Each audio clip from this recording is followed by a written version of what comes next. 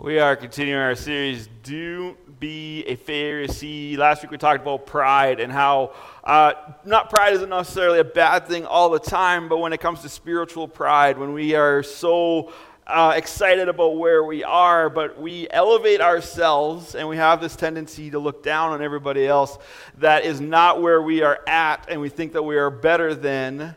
This is the kind of thing that God actually says he hates. He hates when we elevate ourselves above others and look down on others who aren't where we're at as if they are less than. So I encourage you to go back. This is a good, exciting series. It's kind of hard-hitting, and it looks like it's going to be a downer, but it's really not. I'm really trying to keep it. We're good.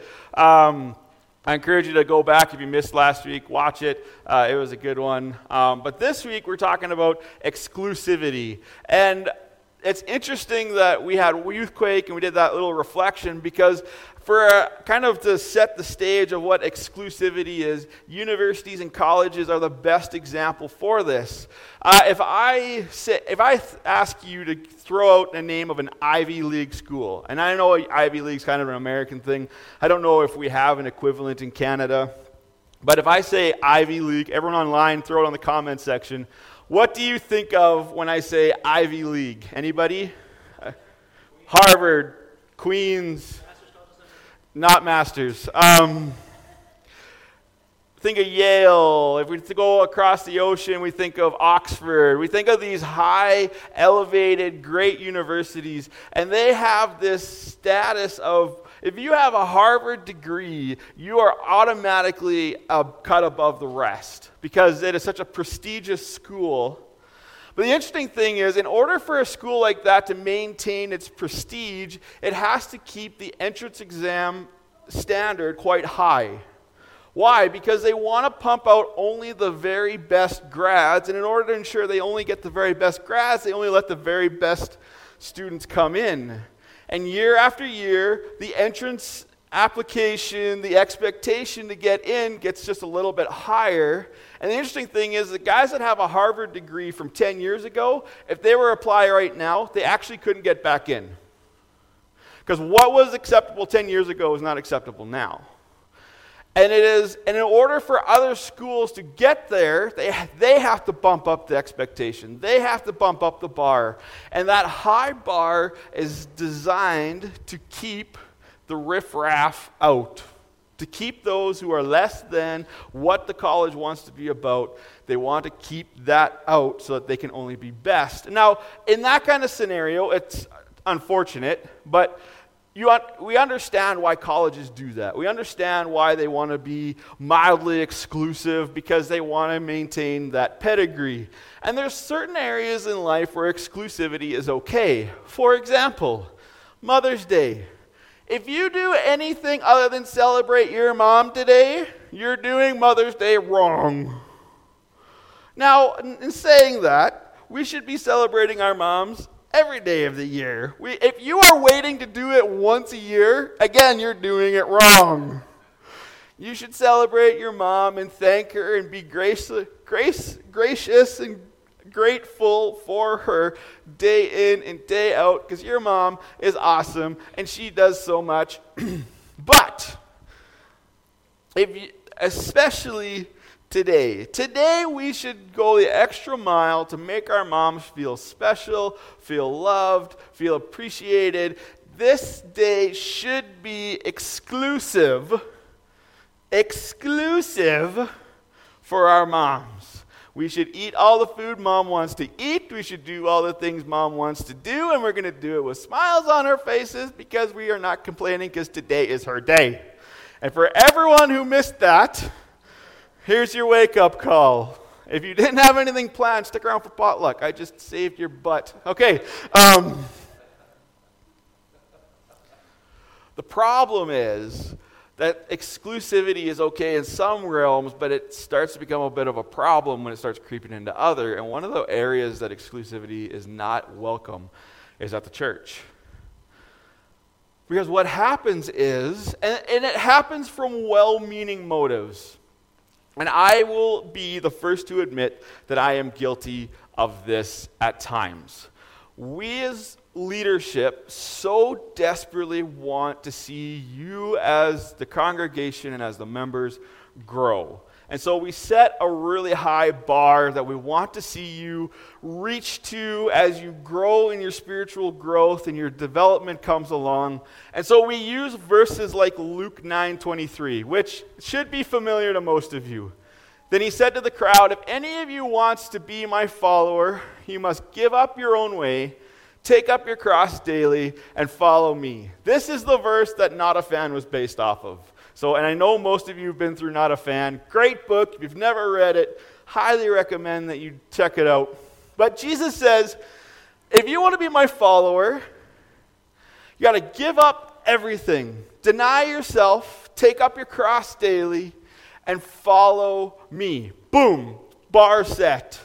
You got to deny yourself, give up. And it's great for those that can attain the bar. It's great for those that can live up to that standard. But the problem is that we start weeding out those that can't. And it's like, well, this is the standard, and we want everyone to be there, and if you can't, then, well, it kind of comes back to this pride thing. We start to look down on those who aren't quite meeting the standard. I'm not talking about we as the leadership. I mean, this is something that anybody does. And this is the thing that the Pharisees were getting caught up in. This is the thing that the Pharisees were having trouble with. And Jesus says this about them in Matthew 23. He says, "What sorrow awaits you, teachers of the religious law, and you Pharisees, hypocrites, for you shut the door of kingdom of heaven in people's faces. You won't go in yourselves, and you don't let others enter either." We've set the bar so high, boom. Nobody is welcome unless they meet the standard with which we are asking of them. And like I said, this comes from well-meaning heart, and this is not just church. I think we do this as parents. Because we don't want our kids, we don't want our congregation to settle. We don't want you to have a mediocre life. We don't want you to have a mediocre faith. We don't want you to... But the problem is that when we drive a high standard so hard, and we come down on those who aren't meeting the standard, all of a sudden we are sacrificing mediocrity, and we're becoming exclusive. And if you don't walk this way, you don't talk this way, you don't give this much, you don't pray this much, you don't show up for these things, well, maybe this isn't where you belong. And it's called thinning the herd. And the problem is Jesus wasn't about thinning the herd. Jesus is actually about growing the herd. He actually wants to expand the kingdom, and we get caught up. We just want to put forth the absolute best church we can, so we set this high standard, we ask everyone to meet it, and we want everyone, and we want our kids to be the absolute best they can, and we become the fire that purges off everything that's not acceptable. And then people get discouraged, and people leave. And believe it or not, I was reading a couple pastors say that they would rather have a church that was half full of people that were fully committed, than a church that was full of people that were only half committed. And that is a terrible mindset. That is actually the exact opposite of everything Jesus stood for. And so this morning we're going to look at some scripture, and I'm going to compare two very prominent figures in Scripture, and one of them isn't actually a Pharisee. You think in a series called Don't Be a Pharisee, I'm going to compare Jesus to Pharisees, and I'm not. I'm going to compare Jesus' own cousin to him. So it's John the Baptist versus Jesus. So, and these two, even though they were on mission together, they were both purposed together, they were both headed in the same direction, they could not have been any more different. So look at John the Baptist. Matthew 3, starting in verse 1. "In those days, John the Baptist came to the Judean wilderness and began preaching. His message was, 'Repent of your sins and turn to God, for the kingdom of heaven is near.' The prophet Isaiah was speaking about John when he said, 'He is a voice shouting in the wilderness, prepare the way of the Lord's coming, clear the road for him.' John's clothes were woven of coarse camel hair, and he wore a leather belt around his waist, For food he ate locusts and wild honey.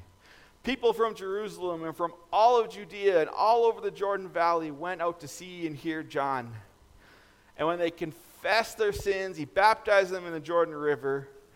But when he saw the Pharisees and Sadducees coming to watch him baptize, he denounced them. "You brood of snakes," he exclaimed. "Who warned you to flee the coming wrath? Prove by the way you live that you have repented of your sins and turned to God. Don't just say to each other, 'We're safe, for we are descendants of Abraham.' That means nothing, for I tell you, God can create children of Abraham from these stones. Even now, the axe of God's judgment is poised, ready to sever the roots of the tree. Yes, every tree that does not produce good fruit will be chopped down and thrown into the fire." So John is your prototypical set the bar high kind of preacher. He's not in the cities. He's out in the wilderness. So that pretty much eliminates all the window shoppers. I have to go find him. I'm not going, no, pass. And all those that come out there, what does he say? "Oh, the kingdom is open to all." No. He's like, "No, you're all going to hell unless you repent." That is the ultimate herd thinning start to any message. The Pharisees show up. What is it? You're a bunch of snakes. Remember last week I said if I came out here and called you all a bunch of Pharisees, you'd all be offended? I bet you if I called you all a bunch of snakes, it'd probably have the same effect. There's one of those insults that has not changed. You call someone a snake, everyone knows exactly what you're talking about. John is ruthless. He has a high standard of everyone who comes to follow him, everyone who comes to listen to him. There's the bar, and if you don't meet it, sucks to be you. And if you want to come listen to me, you're going to have to travel through desert and everything to come find me. I'm not coming to you. It is a pretty exclusive group that comes to find John. And the only time that there's someone who is outside this group comes is because they're coming to see if they need to throw him in jail. And he calls them out for it. So you take John, who is so, oh man, he is like fire and brimstone. Like that is the equivalent of John here nowadays. And some people are like, we need more of that. I don't know. So there's John. On the flip side, here's Jesus. This is what it says about Jesus. The disciples of John the Baptist told John everything Jesus was doing. So John called for two of his disciples, and he sent them to the Lord to ask him, "Are you the Messiah we've been expecting, or should we keep looking for someone else?" Interesting statement. Because if you rewind the clock back to the Christmas story, while John was still in his mom's womb, and Mary shows up while she's pregnant, what does John do in the womb? He leaps for joy because he knows that his Savior and his Messiah has just arrived, and he is excited. He knows. Nobody else knew with the clarity of John that Jesus was the Messiah. But they are so radically different in the way they do things that even John himself is starting to question. Why? Because John has such a high bar, and he looks at what Jesus is doing. He's like, Jesus isn't doing the same thing I'm doing. He has no expectation. He has no bar. Bill and Bob, go check him out and make sure he's actually who we think he is. Right? That's what he says. He says, "Come here, my disciples, go to him and see if he's actually the one we've been waiting for, or if we need to wait for another." And this is what Jesus says. John's two disciples found Jesus and said to him, "John the Baptist sent us to ask, 'Are you the Messiah we've been expecting, or should we keep looking for someone else?'" At that very time, Jesus cured many people of diseases, illnesses, and evil spirits, and he restored sight to many who were blind. And he told John's disciples, "Go back to John and tell him what you have seen and heard. The blind see, the lame walk, those with leprosy are cured, the deaf hear, the dead are raised to life, and the good news is being preached to the poor." And he added, "God blesses those who do not turn away because of me." Now that's Jesus is doing what he's doing, right? He's healing the blind. He's opening deaf ears. The mute are speaking. The lame are walking. But what doesn't Jesus say? Jesus doesn't say people are repenting. He doesn't say people are turning from their ways. He just says people are getting healed. People are being loved on. People are experiencing the power and the love and the grace. And it just doesn't seem like there's any expectation that they have to commit themselves to God before any of that happens. One of the really interesting things as you read through the story of Luke is Jesus does all these great and amazing things before thousands upon thousands of people. But the one thing Luke doesn't record is the altar calls. He doesn't talk about people repenting. He doesn't talk about people coming and giving their life and following him all the. Actually, what Luke actually records more often than not is after the sermon's done, they leave. There's no great revival. And Luke is the same guy who wrote Acts, who made sure we knew that after Peter was done, 3,000 people were baptized. Luke is very studious. He's very concerned about the details, and that seems like a detail he would include if it was a detail to be included. See, Jesus doesn't have expectations. Jesus doesn't go off in the wilderness and ask you to come. Jesus actually moved around from city to city. He went to the people. And actually, the really interesting thing about the New Testament is that when you look at the kind of Greek the New Testament is written in, it wasn't actually the Greek that the Jews would have spoken. It's not the Greek that the scholars would have spoken. It's actually the marketplace, broken Greek that everybody spoke. The New Testament authors were so concerned that this message needed to get in as many hands as possible that they even used broken Low Greek, if you would, kind of like there's Low German, so that everyone could understand the stories. Everyone could understand what was happening. There is no exclusivity in Jesus' message. There is no exclusiveness. It's just come and be loved on. Now, that doesn't mean that Jesus never asked people to have a high standard. We just looked at one.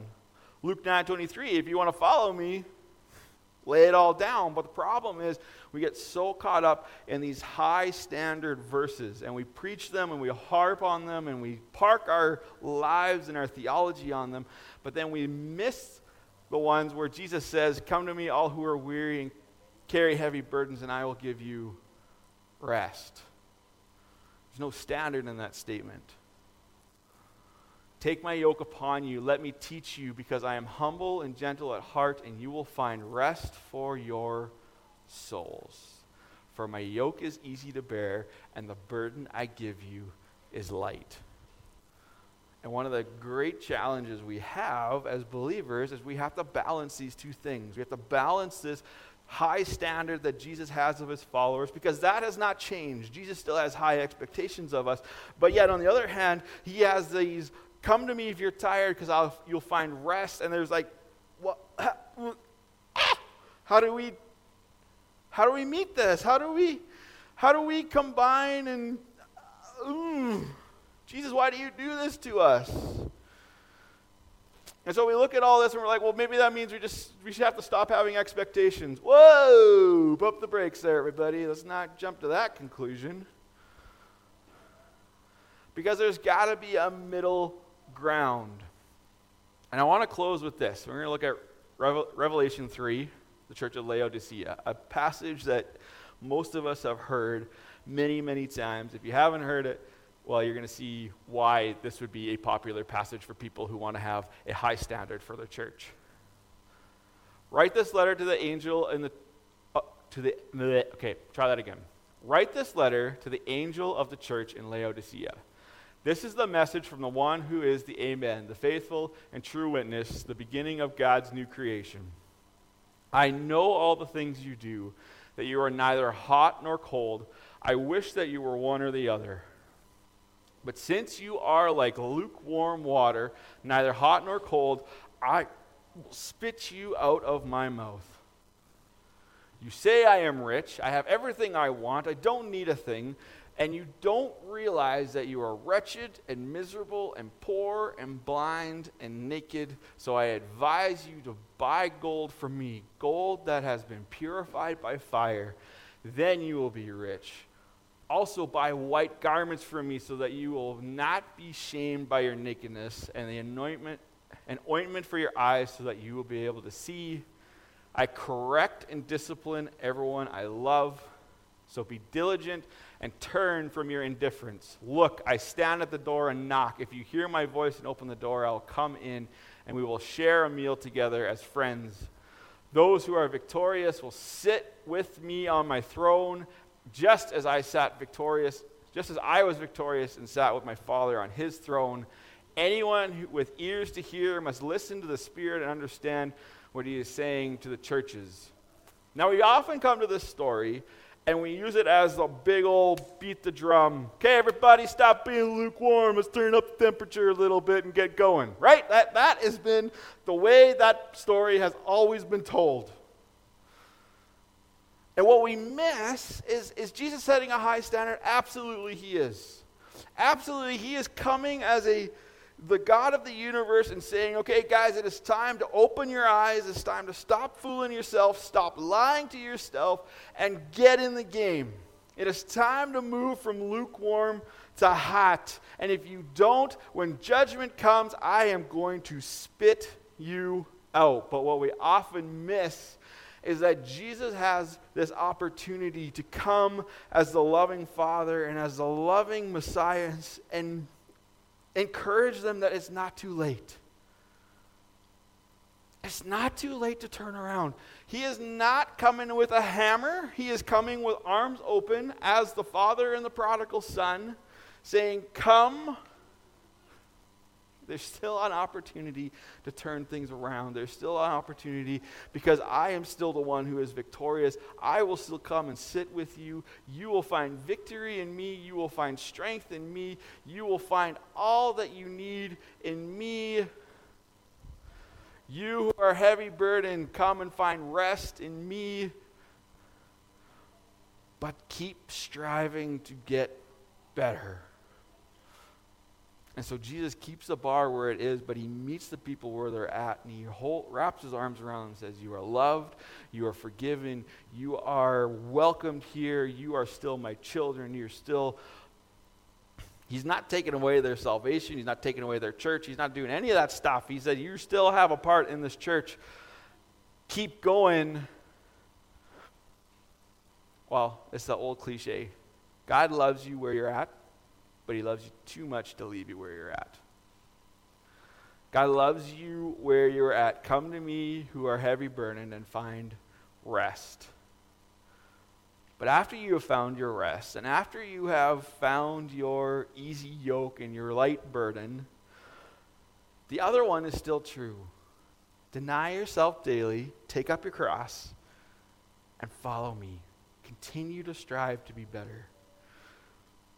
And so we take these two things and we remind ourselves that it doesn't matter where you are at in your walk. It doesn't matter where anybody, because exclusivity is the Pharisaical, I'm great, I'm doing awesome, I'm knocking it out of the park, and everybody needs to be like me.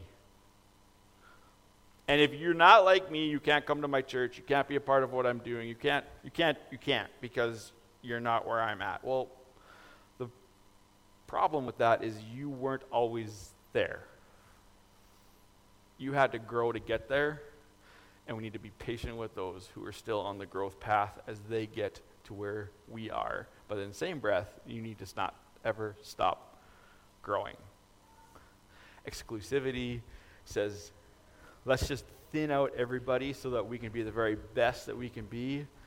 And Jesus is actually here. My arms are wide open. It doesn't matter where you are. It doesn't matter if you're struggling. It doesn't matter if you're new. It doesn't matter if you have questions. None of it matters. You're welcome here. You're part of the family. And let's get better together. Let's pray. Worship team, you can come on up.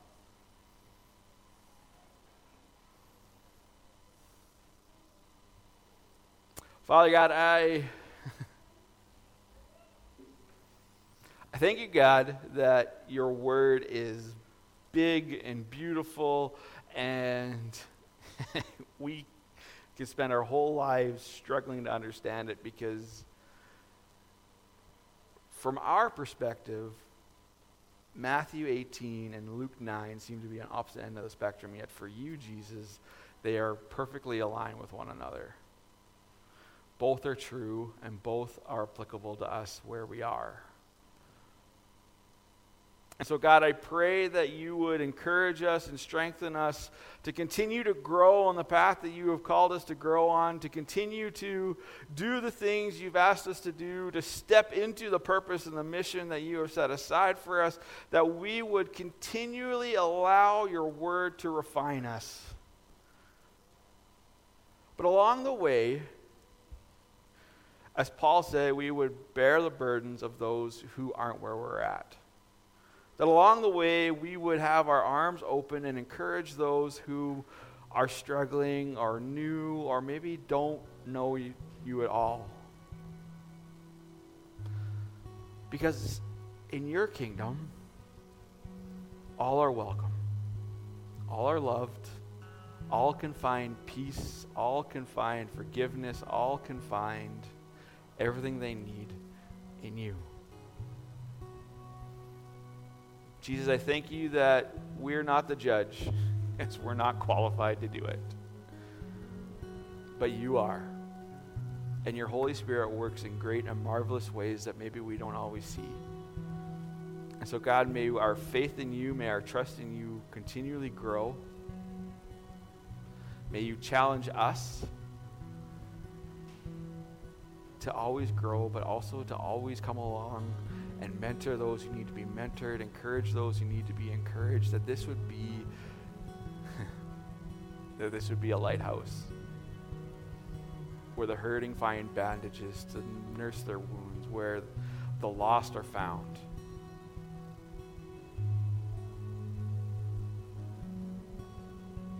Jesus, we love you. Thank you, God, that you challenge us daily. Help us to grow in all the ways that you have called us to grow. Give you our praise and thanks in your precious name, Jesus. Amen. I'm going to invite you to stand as we get ready to sing. I had one thing I wanted you to think of. Last week I said, if you want to know if there's pride sneaking in, think of if you have a list of people you're like, thank goodness I'm not like them. Well, for exclusivity, it looks something like this. It's back to the Matthew 23. Is there people that we have been intentionally or maybe unintentionally shutting the door on? Saying that these people don't align with us, they don't agree with us, and so maybe they just need to stay out. Because nothing could be farther from the heart of God. God doesn't close doors, he actually kicks them open. And so who in our life needs us to extend grace instead of slamming the door on?